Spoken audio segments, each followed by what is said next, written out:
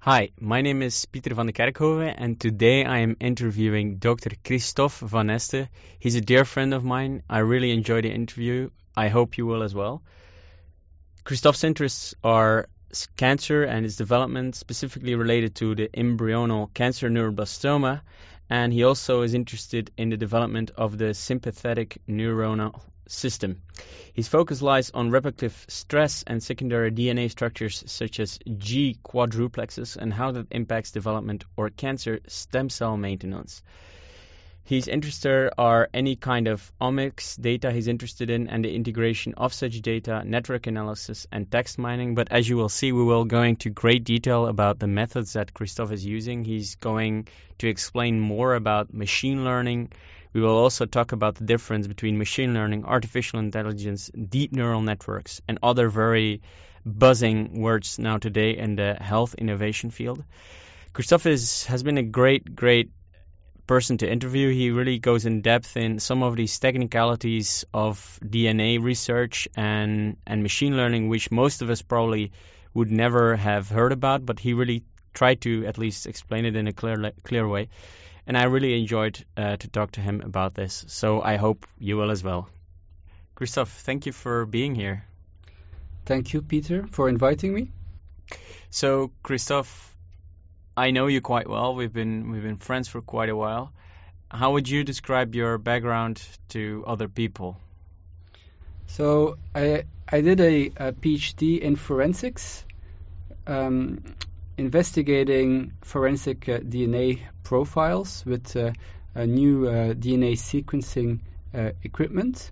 After that PhD, I pursued a career in neuroblastoma research, investigating this pediatric cancer, and currently I'm doing a postdoc at the King Abdullah University of Science and Technology in Saudi Arabia, working on text mining and machine learning on medical data sets. You're not only a bioengineer by background, but also a philosopher. How do you see yourself, as a philosopher or engineer, or a combination of both? I see myself as an engineer philosopher, so as a combination. Philosophy is the beginning and the end of the things that we try to do. It's where do you find purpose? What should you do in your life? What should you research? How did you come to move from bioengineering to philosophy? So I was first studying bioengineering for 5 years, and at the end of that, I still didn't really know where I wanted to go in my life, in my career, professional career. And I was just genuinely interested in philosophy, so I wanted to dedicate a few years of my life to studying the beginning of how our human civilization started to build up scientific knowledge.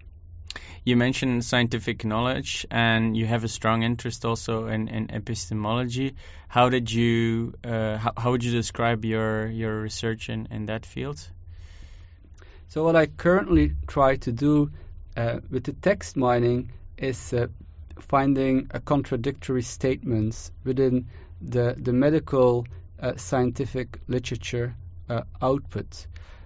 So the scientific knowledge is growing not because of one person, one scientist helping everything to advance, but by the community of scientists doing many different experiments, having many different views and hypotheses of how the biology is working and responsible for different aspects of disease or normal biological functioning. So you get different statements about how something works in biology, and I try to extract all statements about a specific functionality related to specifically genes, and if we can find contradictory statements for all the different genes, and if we can then have a broader picture on how the puzzle pieces fit together. You actually went to start out from the University of Ghent of the philosophy, but then you decided to actually study philosophy abroad in Ca' Foscari in Venice, where we both studied together.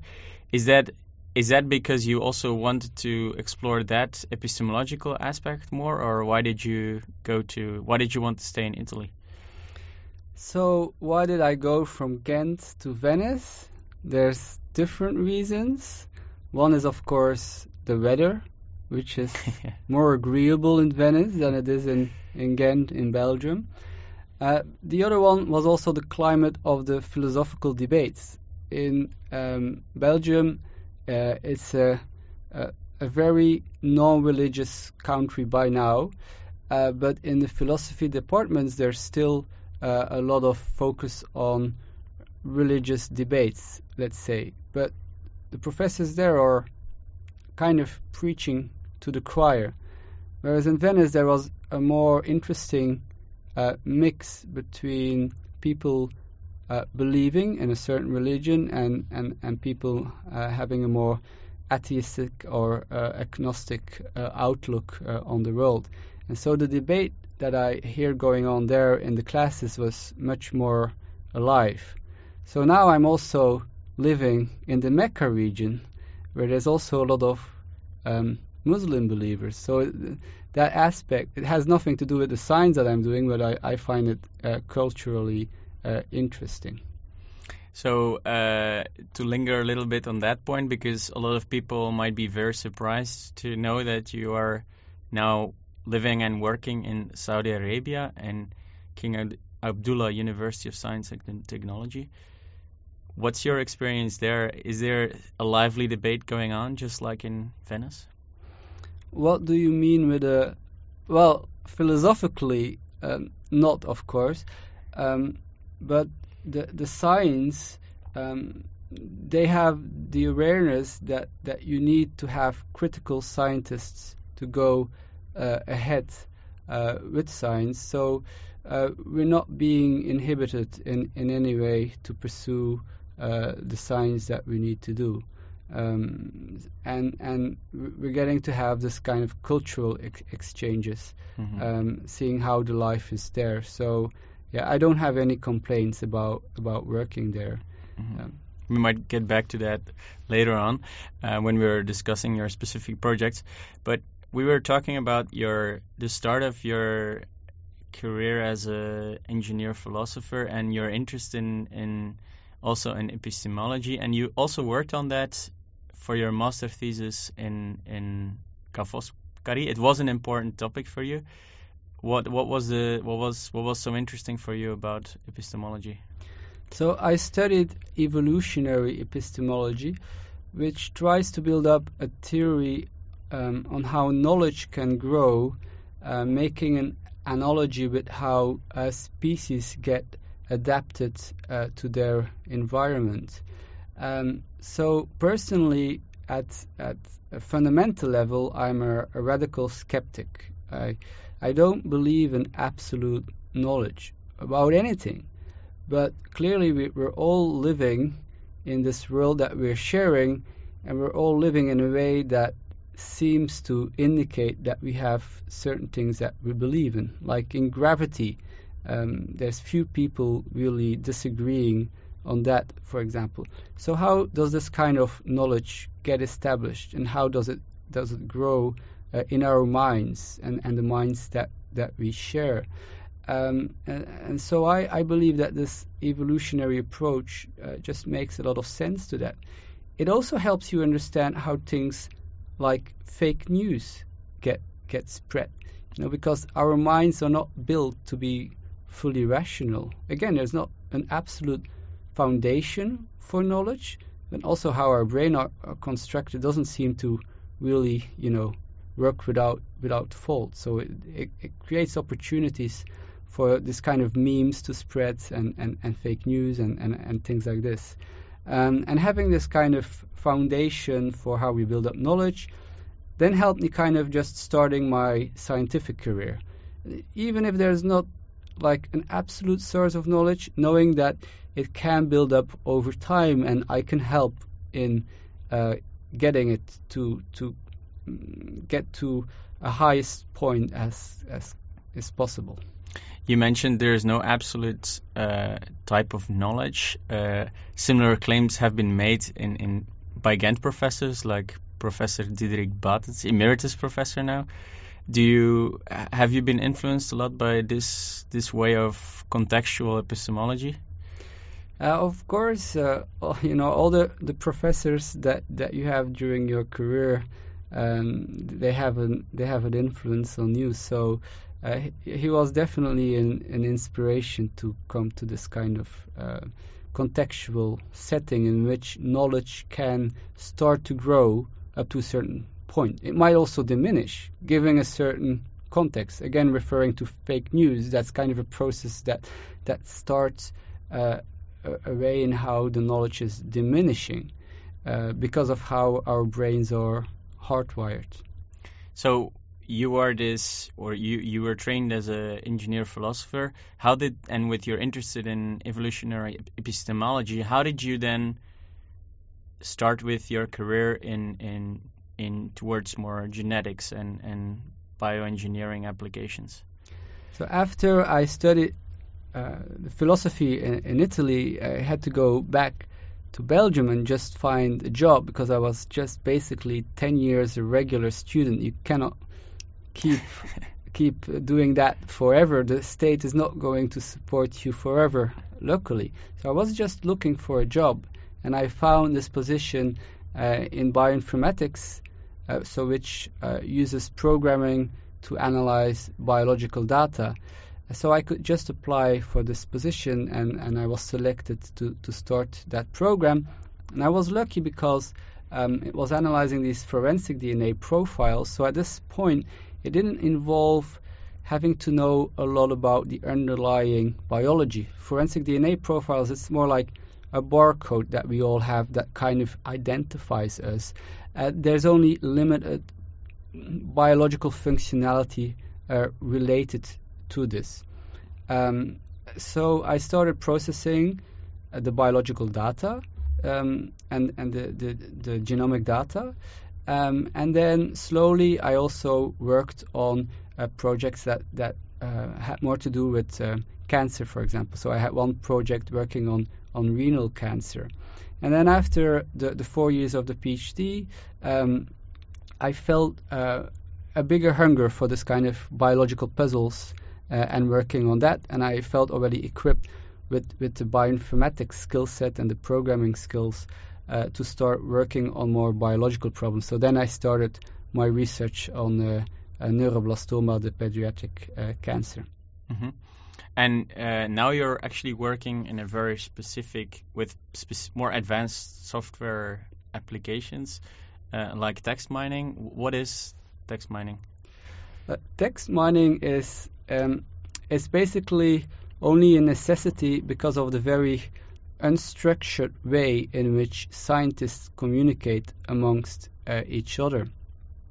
So when a scientist does his research and he gets to some findings that are considered to be novel and interesting to share with the scientific colleagues, he will make a publication. He or she will make a publication. And then, but this is just natural language being used in the text that they write down. They don't annotate it with metadata to indicate, for example, now I am speaking about a gene, now I'm speaking about its protein product, now I'm speaking about a chemical that we can use about a drug. That's all not included there. Certain gene names are the same as certain English words like hand, which can be a gene. It can also just be a hand that is being studied in anatomy. So there's a lot of kind of ambiguities there, and a lot of knowledge is out there, but it's not annotated. So we need to process all these texts and try to annotate it first computationally and together with manual curators, and then make connections between different kind of topics, like between genes and drugs, which drugs have been associated with certain genes. Do they have an impact on that, and all these kind of things. So this is why you start with text mining and doing natural language processing. All those papers are written in the natural language, and the computer is processing all those texts and trying to extract relevant terms. So these can be those genes or chemicals or disease names, and finding associations and statements about those entities. Your interest in cancer, that's not really a coincidence, or you had some personal accidents also happening. What happened in your environment that made you more interested? When I started the neuroblastoma research, during these initial year, more or less, a family member got breast cancer, and I also had to be genetically screened if I had the gene that caused this mutation. In the same time, also a colleague got breast cancer, and she was working together with me on some genes within neuroblastoma that are associated with the BRCA genes, the BRCA genes that are very relevant for breast cancer. So then I was very interested also in this broader topic of researching cancer, because you get like a very personal motivation to advance the work in this. I still remember you were also looking at the story then from the family member of a patient, and you were trying to dig into the evidence and trying to find the relevant information, but that wasn't so easy for you. Could you also tell a bit more about that? So I had to look it up for myself also. So before I got genetically screened, so I didn't know at the time that I didn't have the mutation. I could have it, I could not have it. I only knew that my grandmother, in all likelihood, had the mutation. So that gave me 1 out of 4 chance of also having this gene that really doubles your chance of, in my case, getting prostate cancer. So then you already start doing research, looking up what does this gene do, what's the relevancy. Is there maybe another way of knowing that you have that gene except for doing an actual genetic screening? Might there be other characteristics that are associated with this? So at a point like this, you become a kind of a conspiration theorist. So when things happen, political things, people, when they're conspirationalists, they seek all kind of associations that might or might not be true. But when people get diagnosed with something, or they are afraid that they have something, a same process starts up. You're trying to look to understand it, to see connections, and you start seeing all kinds of connections, because again, that's how our brain is hardwired. It tries to look for patterns. But how then do you know that the findings that you think you have found, that they really belong together, and you're not just seeing coincidences?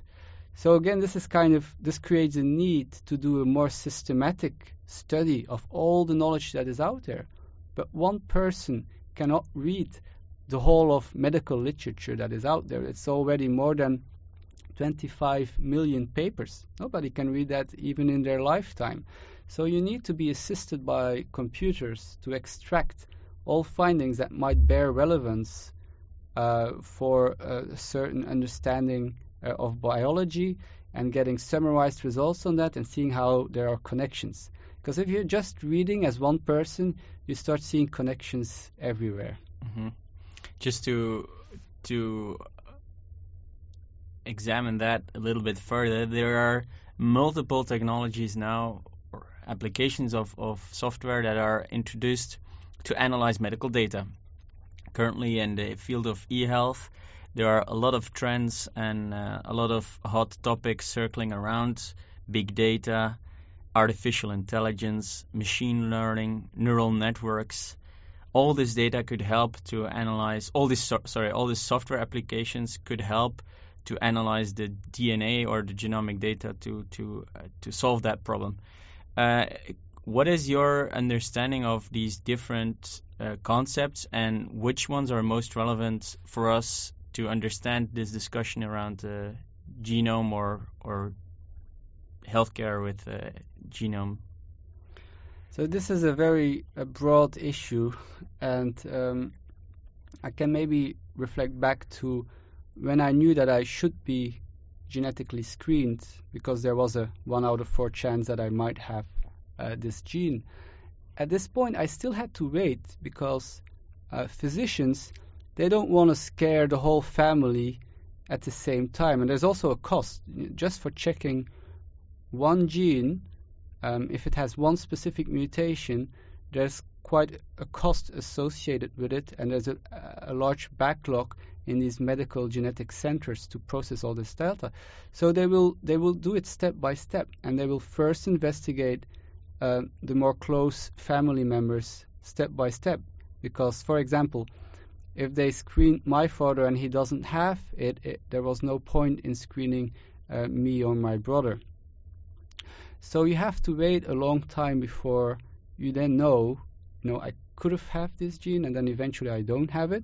So during this time, I was thinking about just taking it in my own hands and trying to get my own genome sequence, which is already possible. Anyone can already do it. There's several companies out there. There's different ways in which you can do it. You can still do like something like 23andMe, which has a lot of kind of probes. So they don't sequence you, but they look if you have like very specific variants within your DNA. So wait, so that's already, I'm just going to interrupt you there, because that's already very different from what we understand of what a genomic analysis is. So one of my friends did it. He just sent out some part of his saliva. Then what I understand from the website is that they run my saliva, they analyze my DNA within my saliva, and then they send me the results back. That's not exactly what you're describing that they're doing. Well, I was skipping a step. Yeah, you always have to send some saliva, some biological material, and usually it's saliva. But the method in which they analyze that can be different. Either they have a lot of probes, and they then see if you have any of those kind of markers, and they can like use up to 100,000 probes, maybe all small different parts in the genome to get just a very specific perspective on a person's genomic setting. The other option is to just sequence it, just the way that they sequenced the first human genome to get to that whole sequence of letters. They can now do that much more quickly for anybody that is interested. They can do your whole genome, which will contain a lot of segments that still most researchers today consider not to be that important as far as very specific functionality is considered, or that relevant for diseases, for example. Or you can do something that they call an exome sequencing, which will only look to those parts within the DNA that eventually gets translated into protein products. And so if you have a mutation there, one of your proteins might not be working anymore. For example, people that have sickle cell anemia, they have a mutation in their hemoglobin, so it doesn't form properly anymore. So if you do an exome sequencing, you can discover these kind of issues. So you have different possibilities there. Now, in the end, I just waited for my genetic screening, because if I was going to do the 23andMe option, it meant sending my data to a company that was affiliated into a certain extent with Google. And I don't know if I want Google to know me that intimately.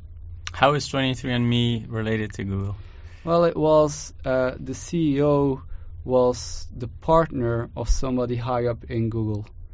I should look up who it is exactly, but I'm quite sure about this. Now, in any case, there was a recent article in a Flemish newspaper, De Morgen, stating research being done on political preference, and the article's claim was that a lot of that is also in our genome. So if you now know that messages by these extreme right parties is being sent specifically to people with a certain preference, they might also do that by looking into your DNA. Now, I would then probably not get those kind of messages, but who knows what kind of messages they would send me. So I didn't want to do it now. Now, for my birthday, my brother gave me a package of MyHeritage, which works in the same way. And I have to send my DNA to Texas if I want to know where I originate from. And so my birthday is in March, but I still haven't done that. I'm still having a dilemma whether I want to send my saliva to the United States of Donald Trump. So to come back to the question I asked earlier, you explained a few of the ways how people would analyze your DNA. But you didn't mention the buzzwords. So I'm guessing that on an average DNA analysis, there is no artificial intelligence, big data involved. Is that how I should understand it? There is in the background, in the sense of all the research that is being done now already uses machine learning algorithms to get to the variants that matter. Okay, so let's first explain then what is machine learning algorithm. So machine learning is just when you have a lot of data associated with a certain outcome, and you want to then investigate in which parts of the data that you put into the system can you predict the outcome with. Now, if we again just use a reference like a breast cancer, you might have a group of 10,000 women, and 5,000 during their lifetime developed breast cancer and the other ones didn't. And then you have their entire genomic composition, let's say, and then you just feed that into those machines to be able to predict, well, this person will belong to the group that will likely develop breast cancer, and another person you then predict doesn't belong to this kind of a group. So basically you're looking for associations with the data that you're inputting. Now I'm giving an example of genomic data, but it can be any kind of data. It could even be the kind of messages you write in Facebook when you're doing natural language processing, or the things you like in Facebook, or anything like this. Anything that can be represented as binary data can be inputted in a computer, and if you have the labels that you're interested in the example now, whether a person developed breast cancer or not, you can then try and look up associations and correlations between that. So that is a machine learning algorithm. Yes, and within machine learning you just take some precautions. You will first, like we started with 10,000 women in this example, you will maybe put apart randomly 1,000 from each group. And then you will start developing your algorithm how to process the other 8,000 data points that you have with all their genomes. You will then find the points that matter most to make these predictions, and after that you're satisfied with how you did your analysis, and that you think you should have reliable results by now. At this point only should you check within your test results if you can make those predictions that then match the class to which they belong. And if you don't, then clearly you did something wrong. So this is how machine learning analysis are generally set up. There's only one issue with it, because even though computer scientists know that they have to do it this way, and they do it this way, they keep working on their algorithms until they get a test result that is satisfactory. So it's not necessarily based on, I have a scientific hypothesis about how I should organize my algorithm to get to the correct result. It's more like I'm going to keep trying playing with parameters to get something that I can publish. So, machine learning doesn't solve everything, and you still need to be careful with how you approach such a task. So machine learning, if I can paraphrase, is a algorithm you develop to learn how to process the data in a way that you would like it to do. Yes, in a way that you believe is sensible. Yeah. So you get a certain type of data, then how should you pre-process that so that you can compare all the different data points that you have, and then what kind of intermediary layer do you use to extract the patterns that you expect to be in the input data. You might use something like a deep neural network that is now, for example, being used by Google or Facebook to recognize images or parts of images. But you can also use something like a logarithmic model, something in the middle. So just to explain this a little bit, so you have a machine learning algorithm, and then there are other tools you use to assist with the machine learning algorithm? Well, the machine learning, that's just the general phrase, and then it depends on how you exactly conduct that research. The machine learning is a way of working, so you will be separating your data in the training set and the test set, and sometimes even a validation set that is being used during training, not to overfit data, for example. And then you have different kind of models that the data is being pushed through and that have parameters that are being set to be able to make those predictions. And then after you've set all those parameters, then you go and look in the test data that you didn't look at earlier if you get as good predictions as you do with the data that your model is being exposed to all the time. Because during training, the model gets to see all the data, and it gets to know, like, oh, so this data belongs with this label. So you can just memorize. I mean, a person could just memorize, this unique profile belongs to that, and for each data point you see, you just have a way of remembering that, but not really finding the causal relation or the pattern that is really responsible for that. That's why it's very important to have this test data, because the data that hasn't been seen before, if you then process it through this trained model and the results look more random, then it's like, oh, we're only remembering what we know, but we're not able to predict what really causes, or we're not able to predict things that we haven't seen. Even when you're able to predict, so your model seems to be working really well on your test set, it might be that you don't really know why.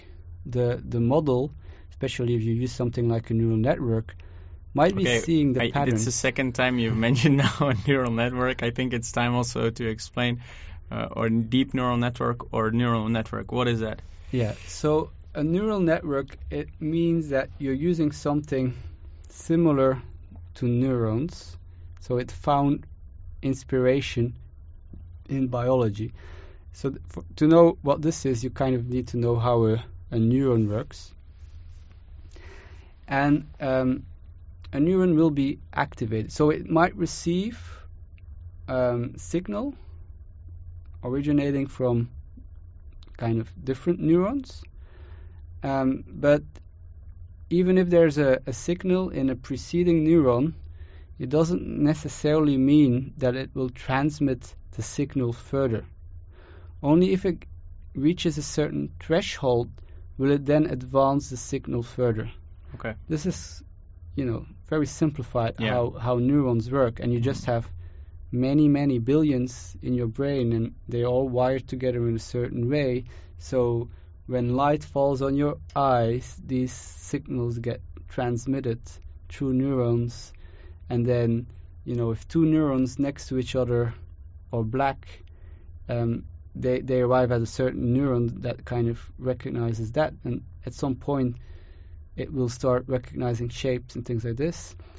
And how the biology works inspired computer scientists to implement similar computational networks of advancing a signal from one layer to another.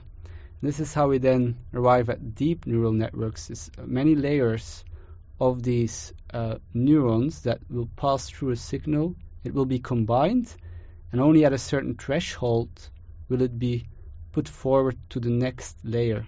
And this way, patterns start to emerge at different layers that are being kind of analyzed.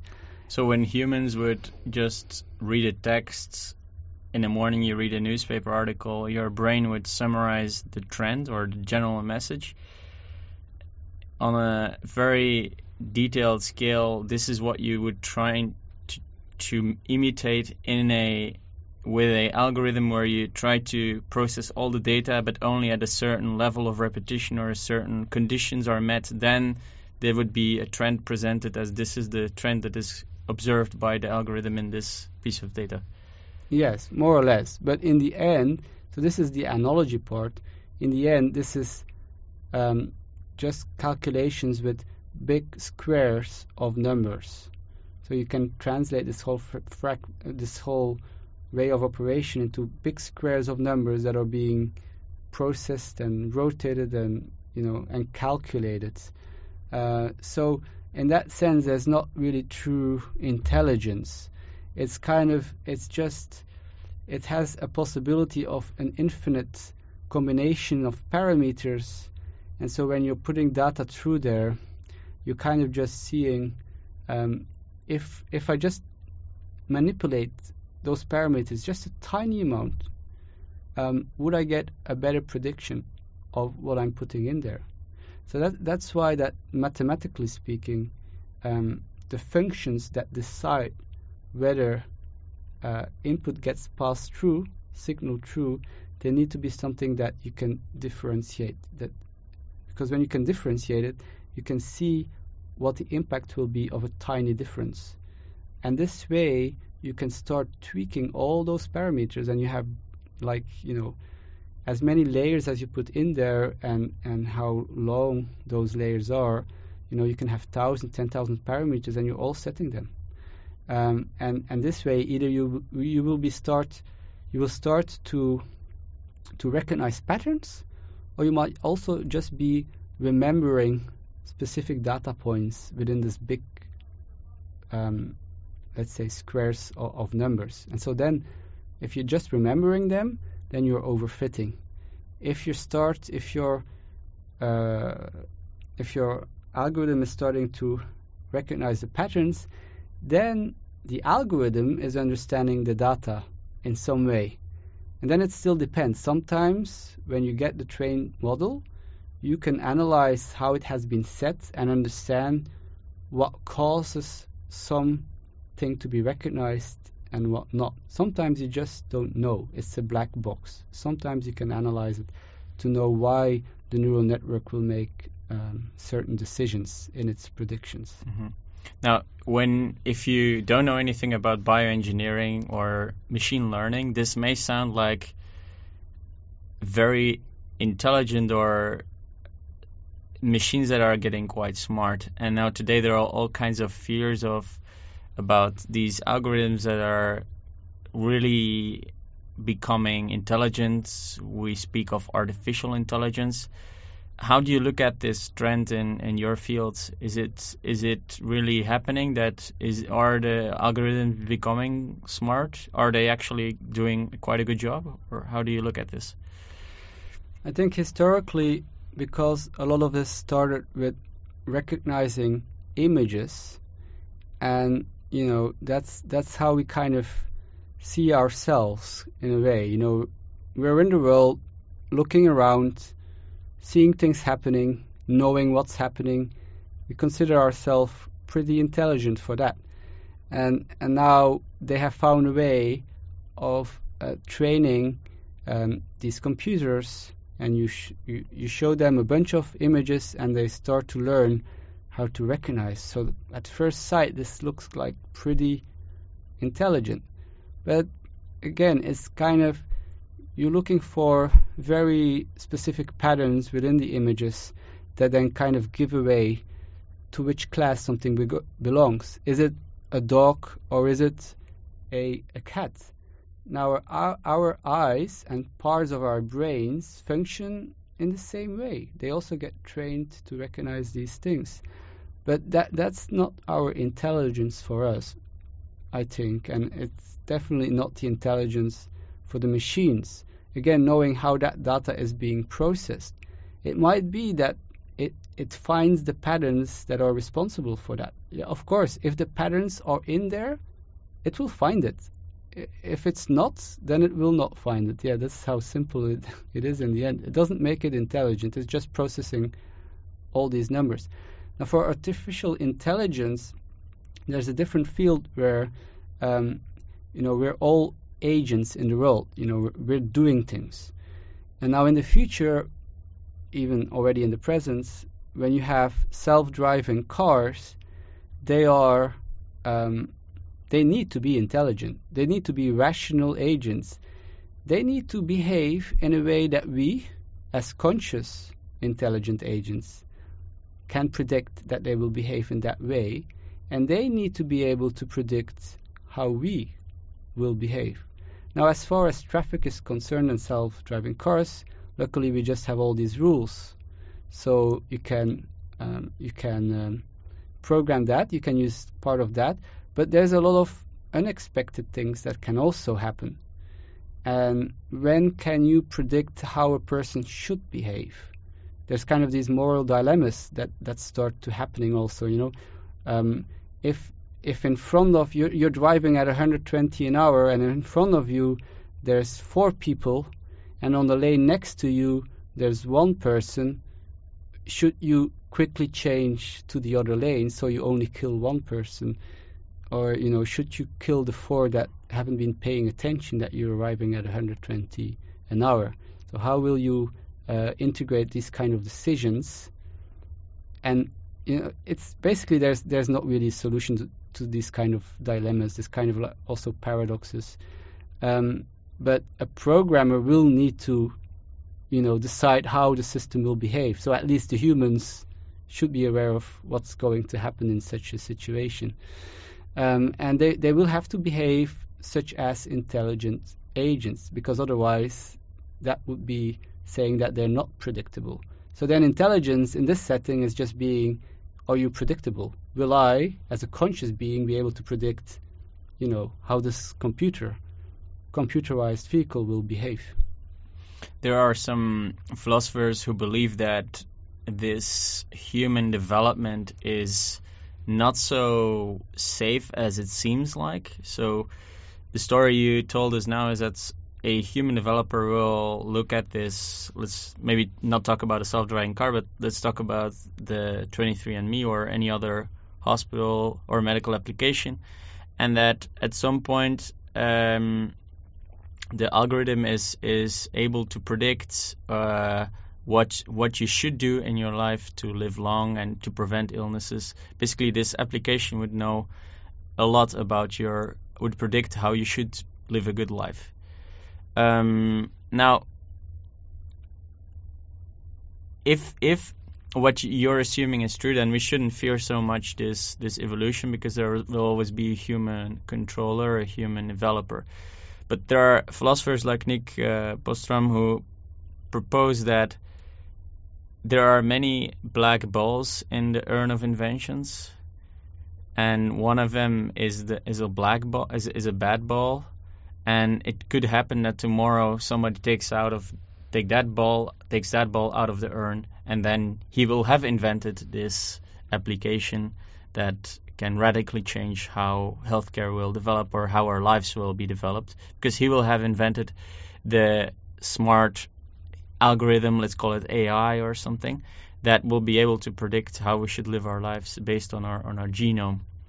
Now, do you believe that this kind of hypotheses are realistic, or do you think that it will always be steered towards an ethically correct development of this technology?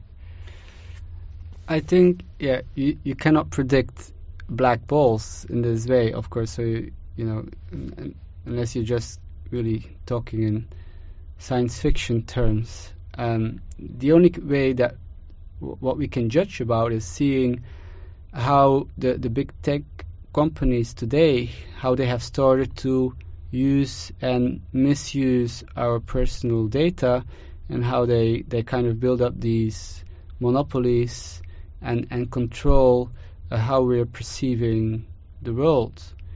And they got a lot of free time from the governments to basically do what they want. So this is the only problem is, it doesn't really matter what humans or scientists are inventing. At some point we need to decide together what can and cannot be used.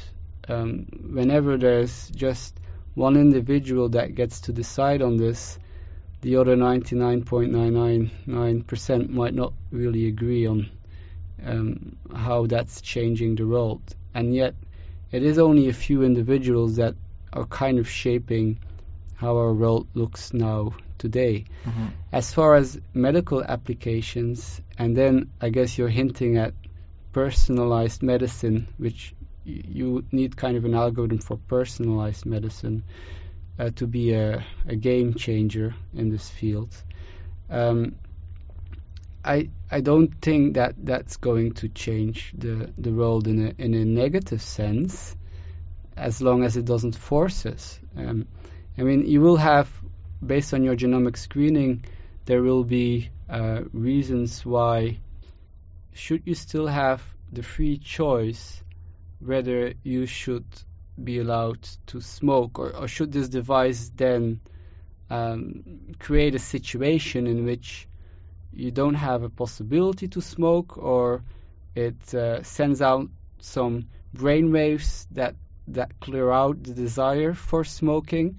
How should that work? This is a question for you, Peter. I'm here to host. I'm asking you questions.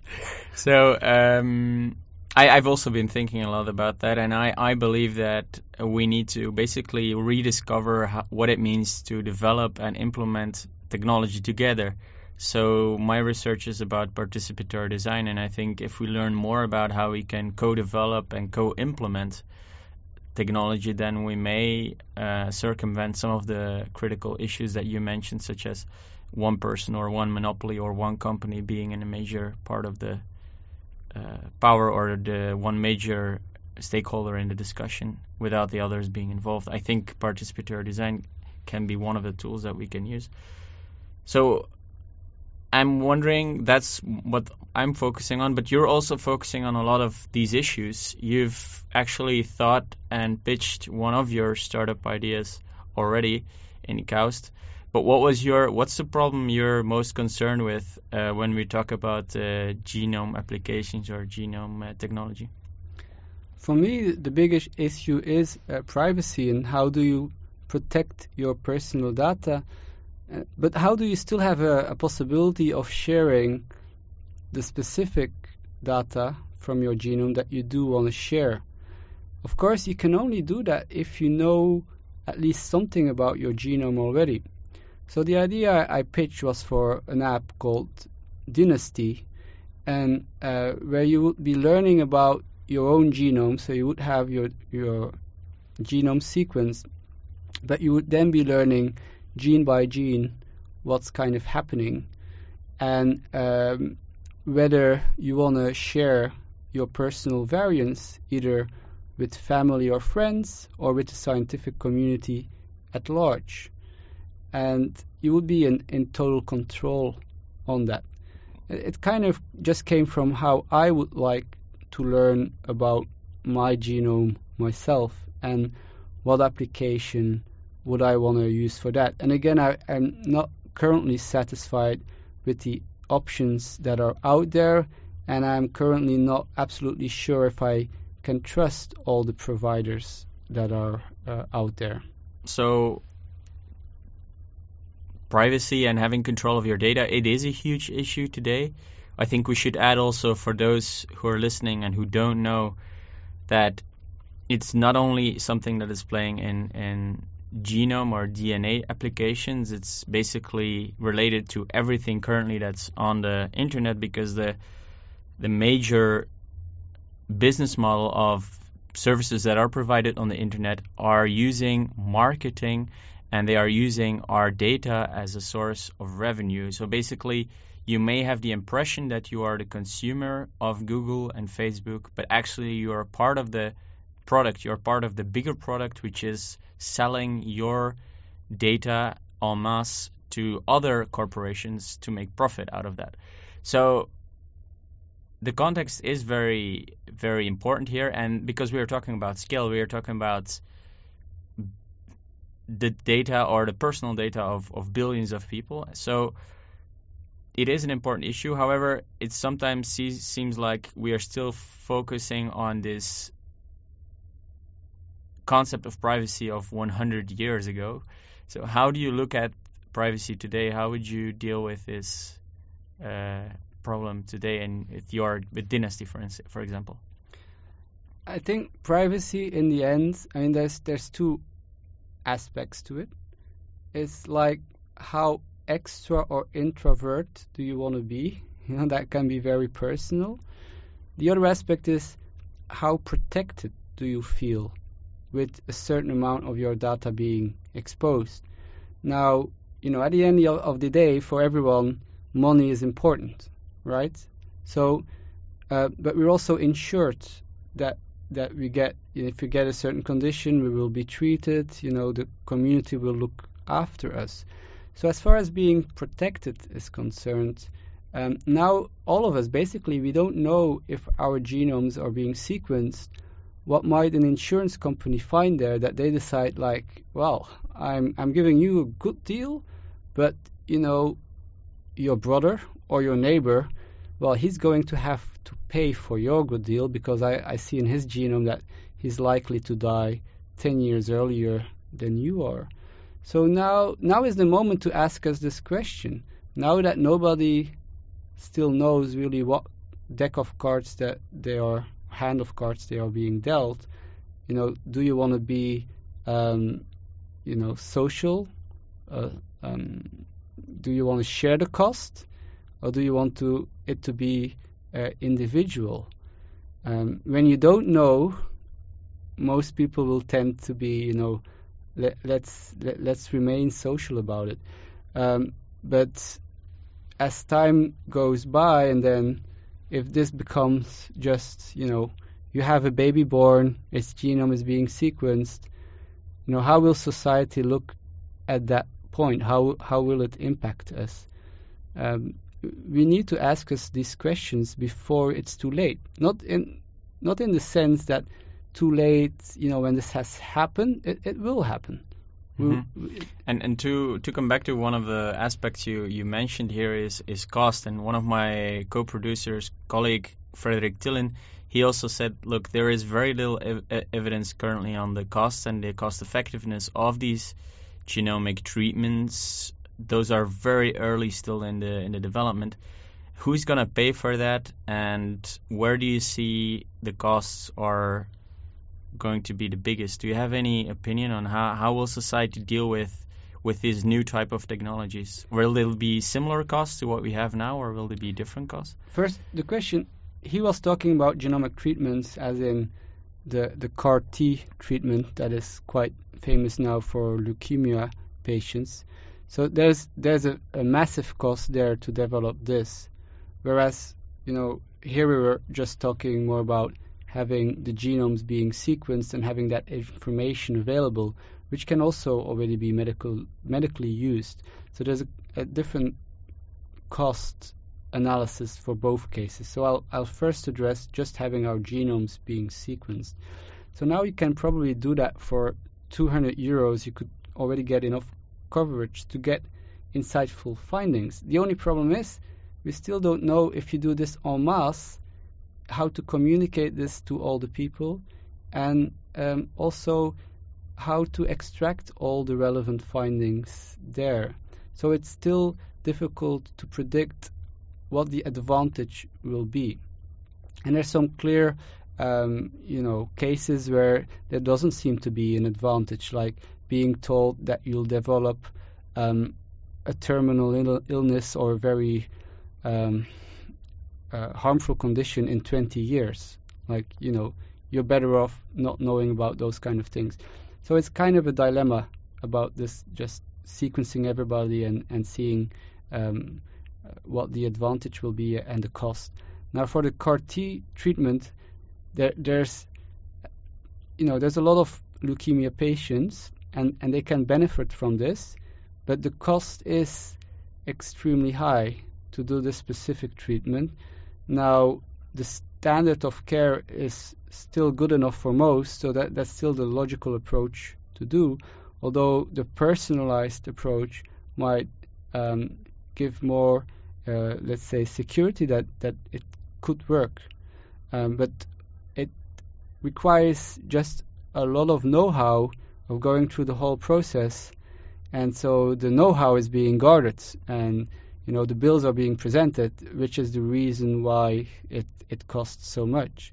And it's not something that needs to be scaled up that much, because not everybody is becoming a leukemia patient as of now. So how society needs to interact with the scientists and the companies developing these theories, these therapies, there's still a lot of work to be done there, and it's about who has the power to decide who's paying for that and who's not paying for that.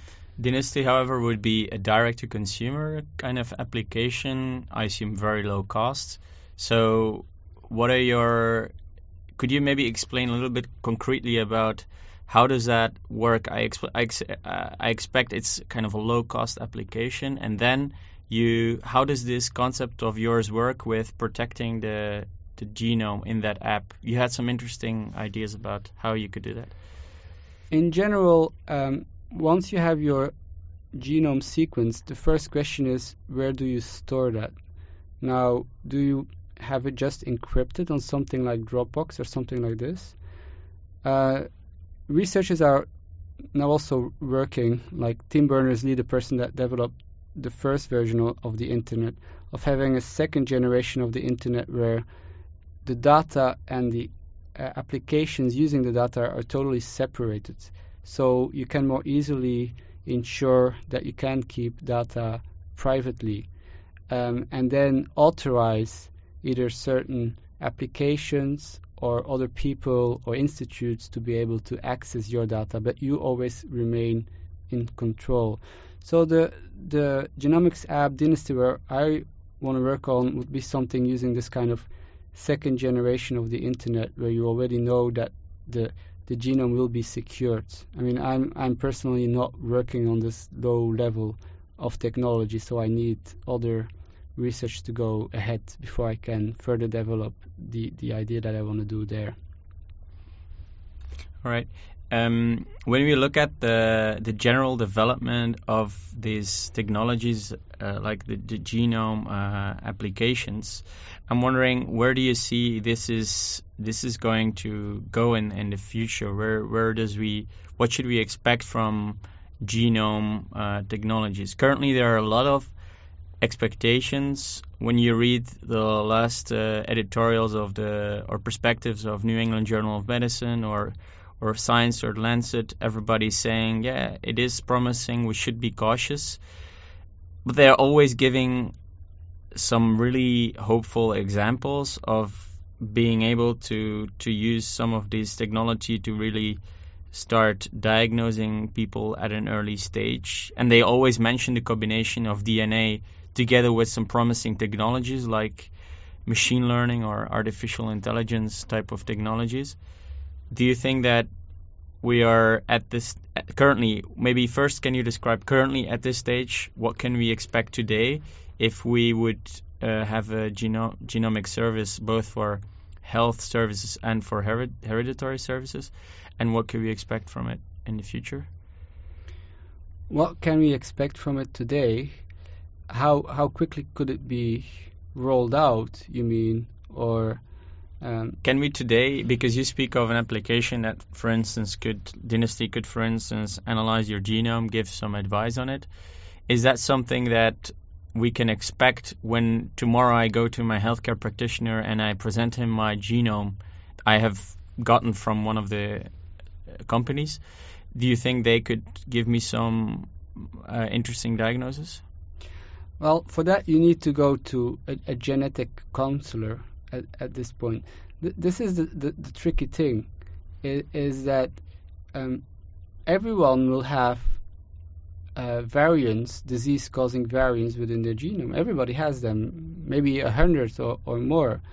They only become relevant if you have some kind of symptoms also indicating that that's actually playing out. So this is the tricky thing about it. Getting access to your genomic data, and how do you deal with that?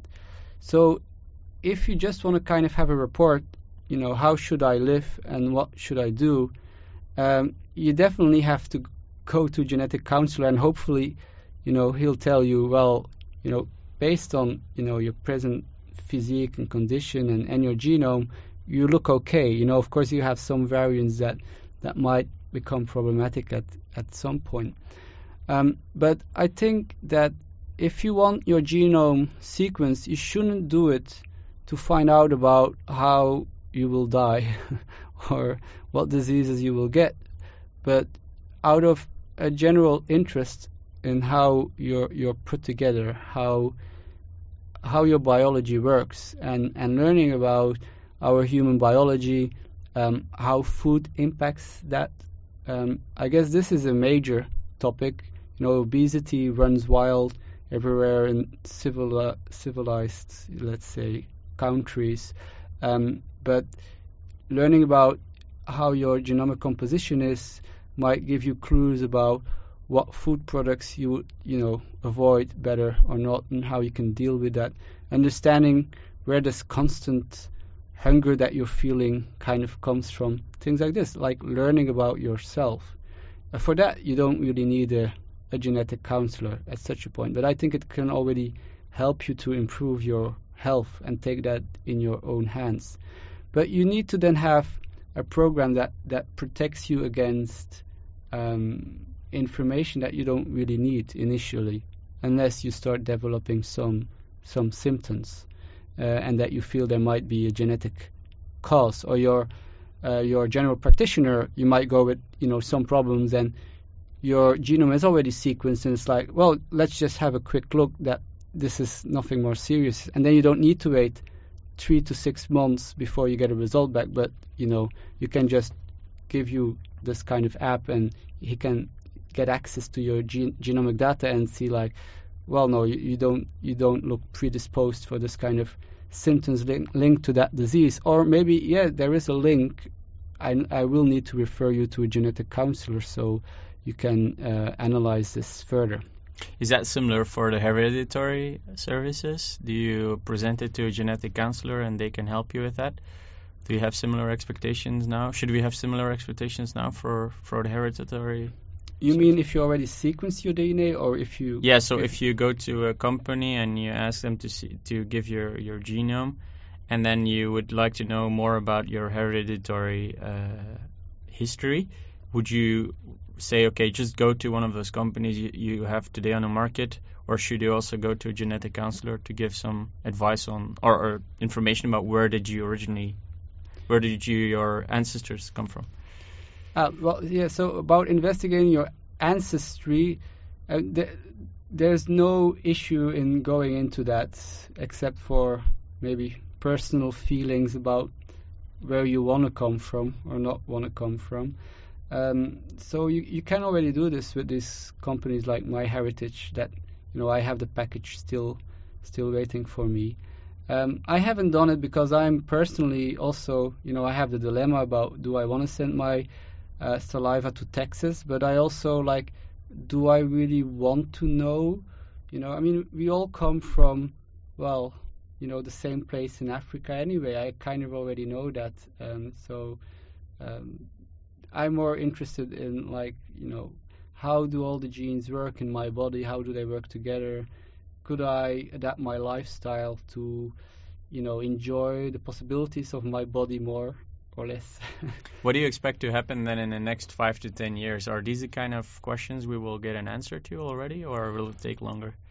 It's hard to do predictions, of course, but maybe some based on what you currently see in the research area. Well, based on what healthcare costs, and I mean, you go to a dentist and you can already pay, 100 euros for something simple, and then knowing that for 200 euros you can get access to data that for the rest of your life can be there as, supporting some decisions that you'll be making.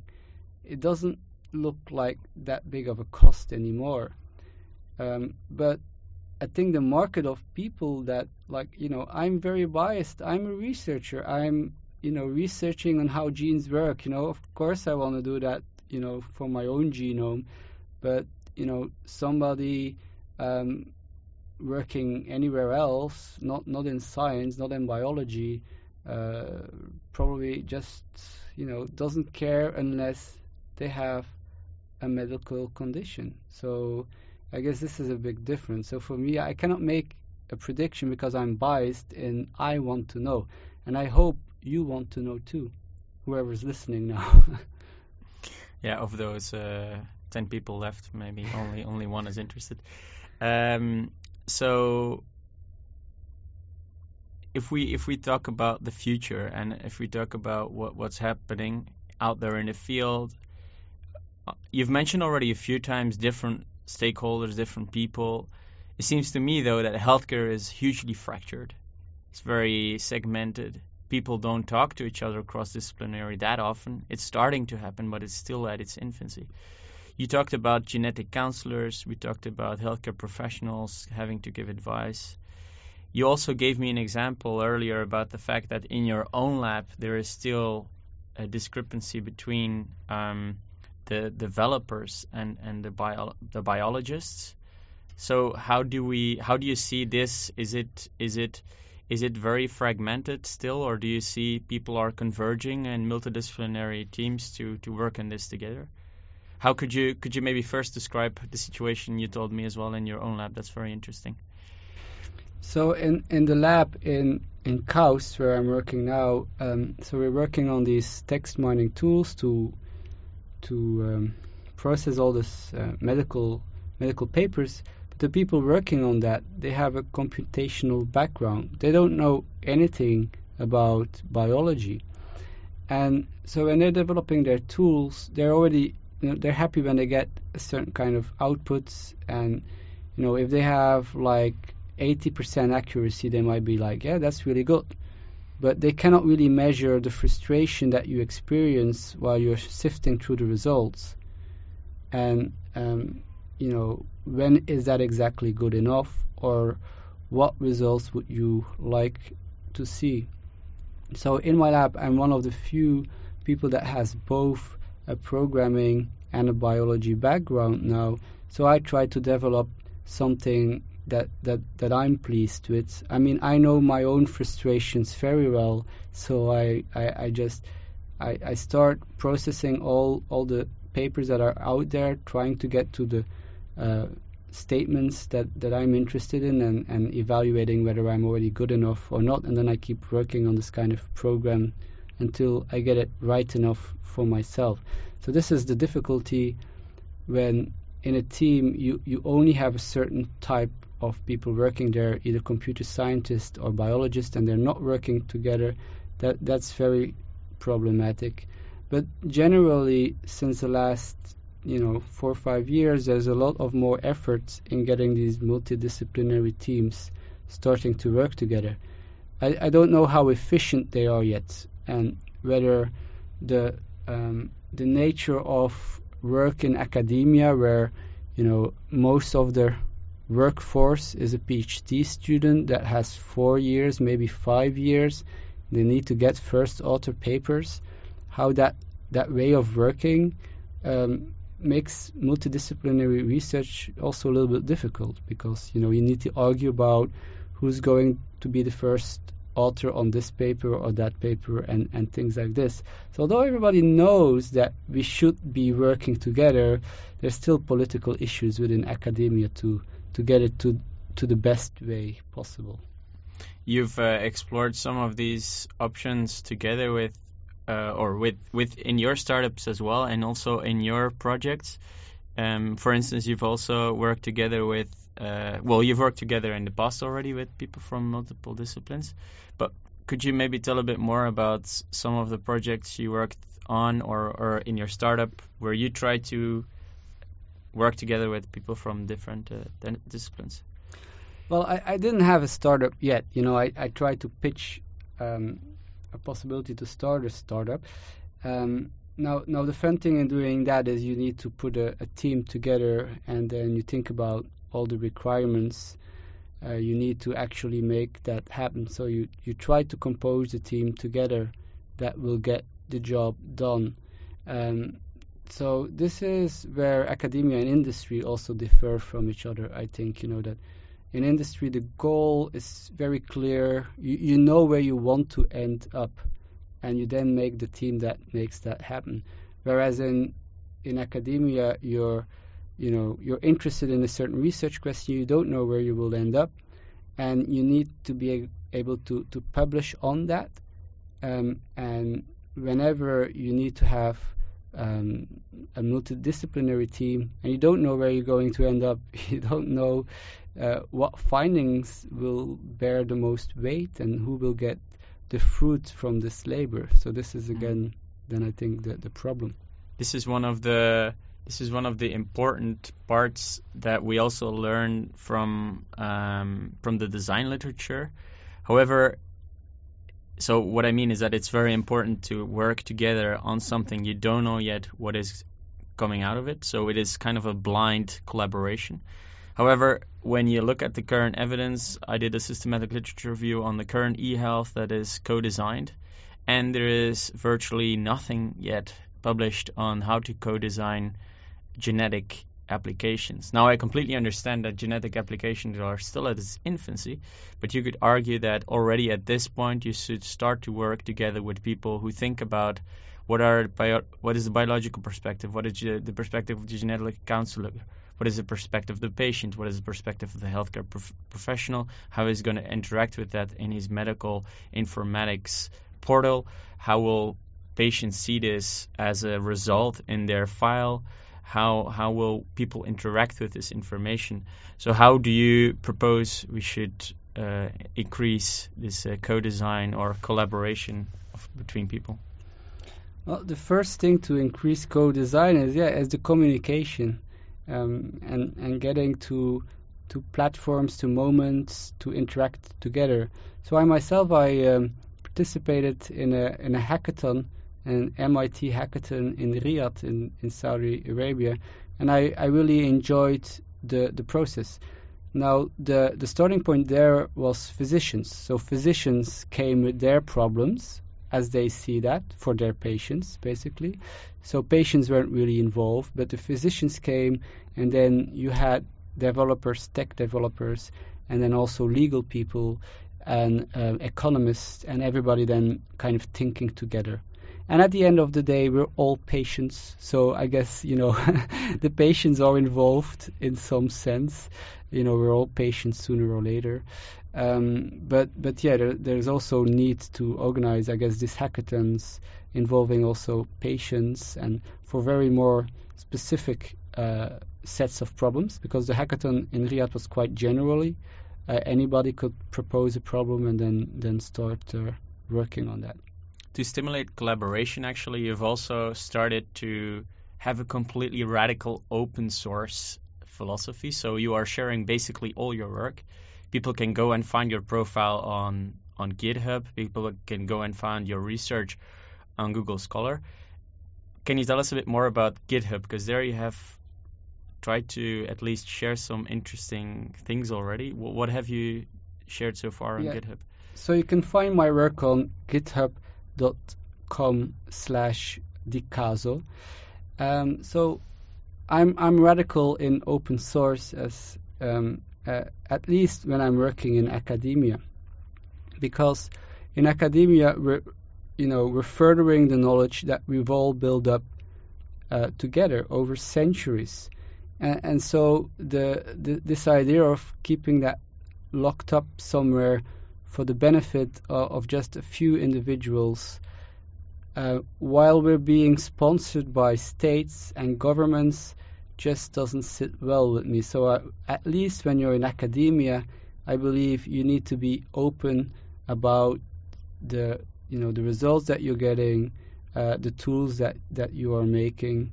Of course, there's kind of a trend where they want to economize universities. They want it to create jobs and create spin-offs. But for me, that's not the original mission of academia. I actually like the academia where they were discussing theological arguments in the beginning of when it all got started up. So for me, it's fundamental that it stays open and that I share my tools. Also within the context of academia, where everybody at some level is working a little bit in their island, it's sometimes difficult to advance software projects because it's difficult to really work with a big team on one project. Only kind of the big institutes that are leading some of the research in bioinformatics, for example, are able to have long-standing software implementations that are broadly used by the scientific community. So for everyone else, I think it's important that you share the work that you're doing, and this way you might start up collaborations with people that are trying to analyze data in a similar way. So for the text mining, I have a program there called Sina, named after Ibn Sina, the very important Arabic philosopher, very important for medical history also.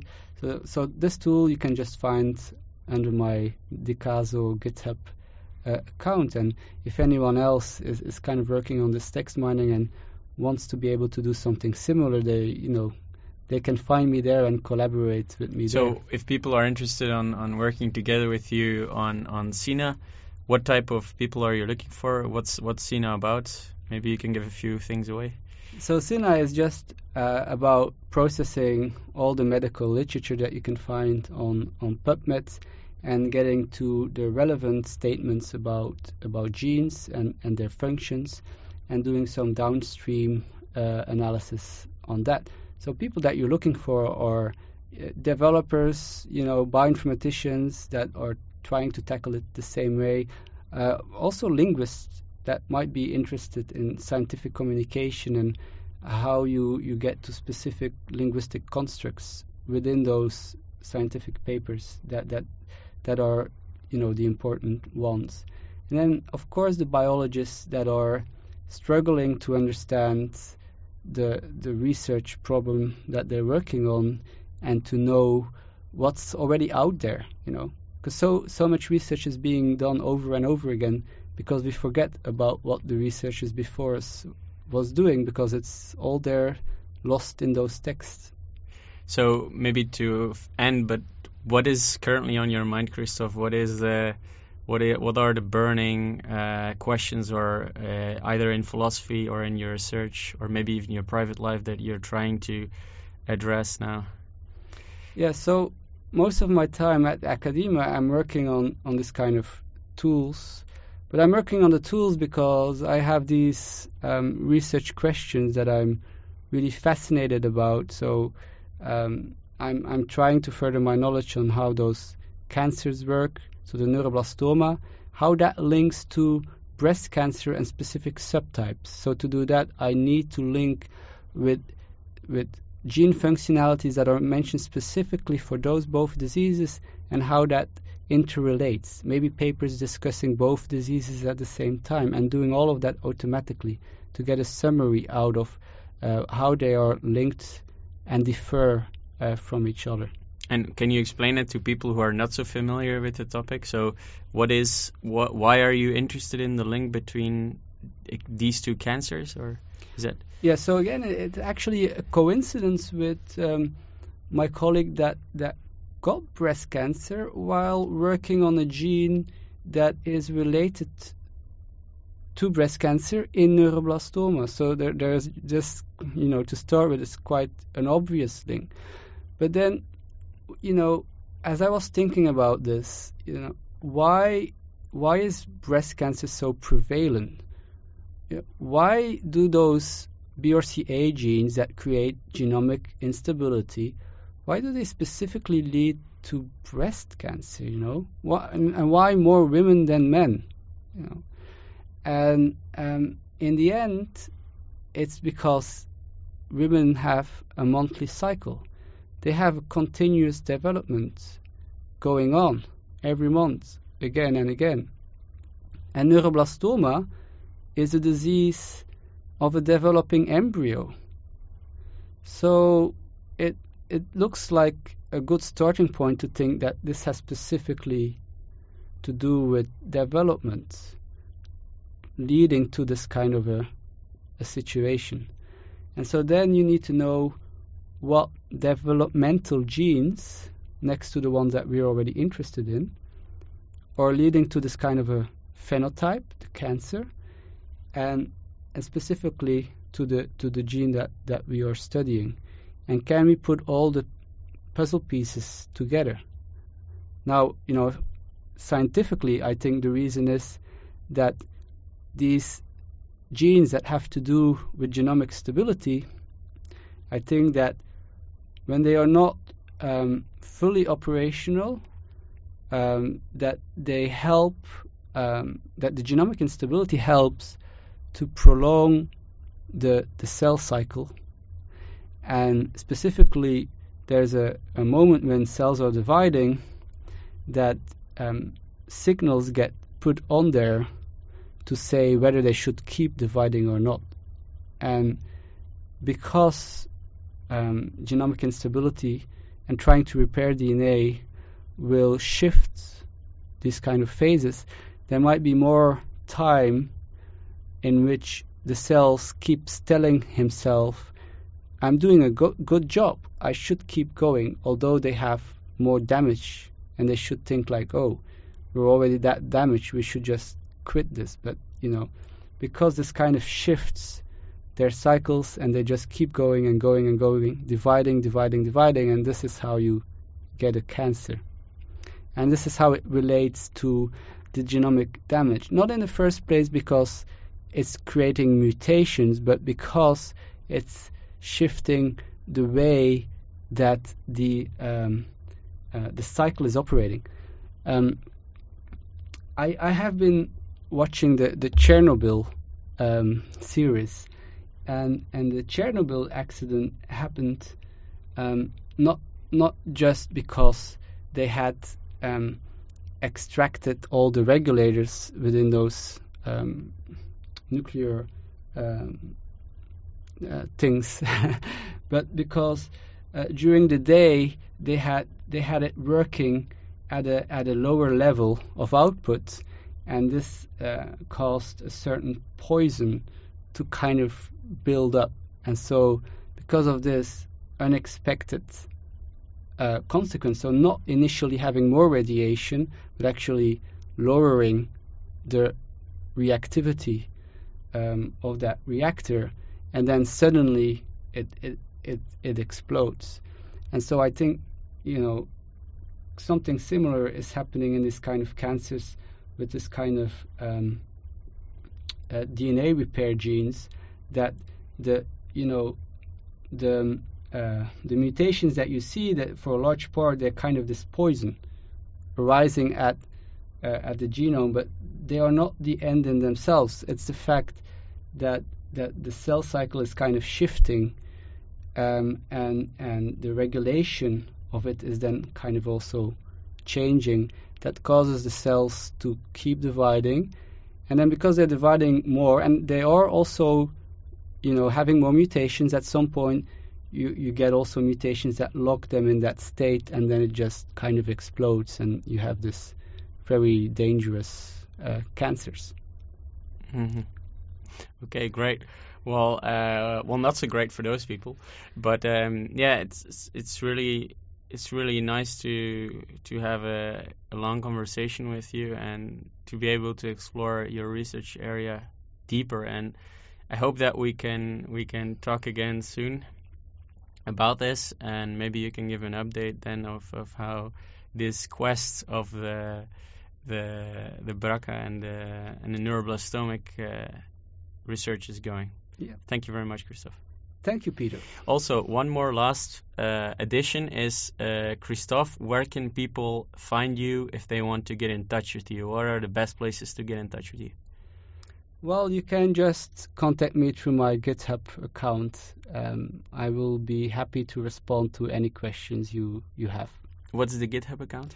So github.com/dcaso. Okay, thank you very much, Christophe.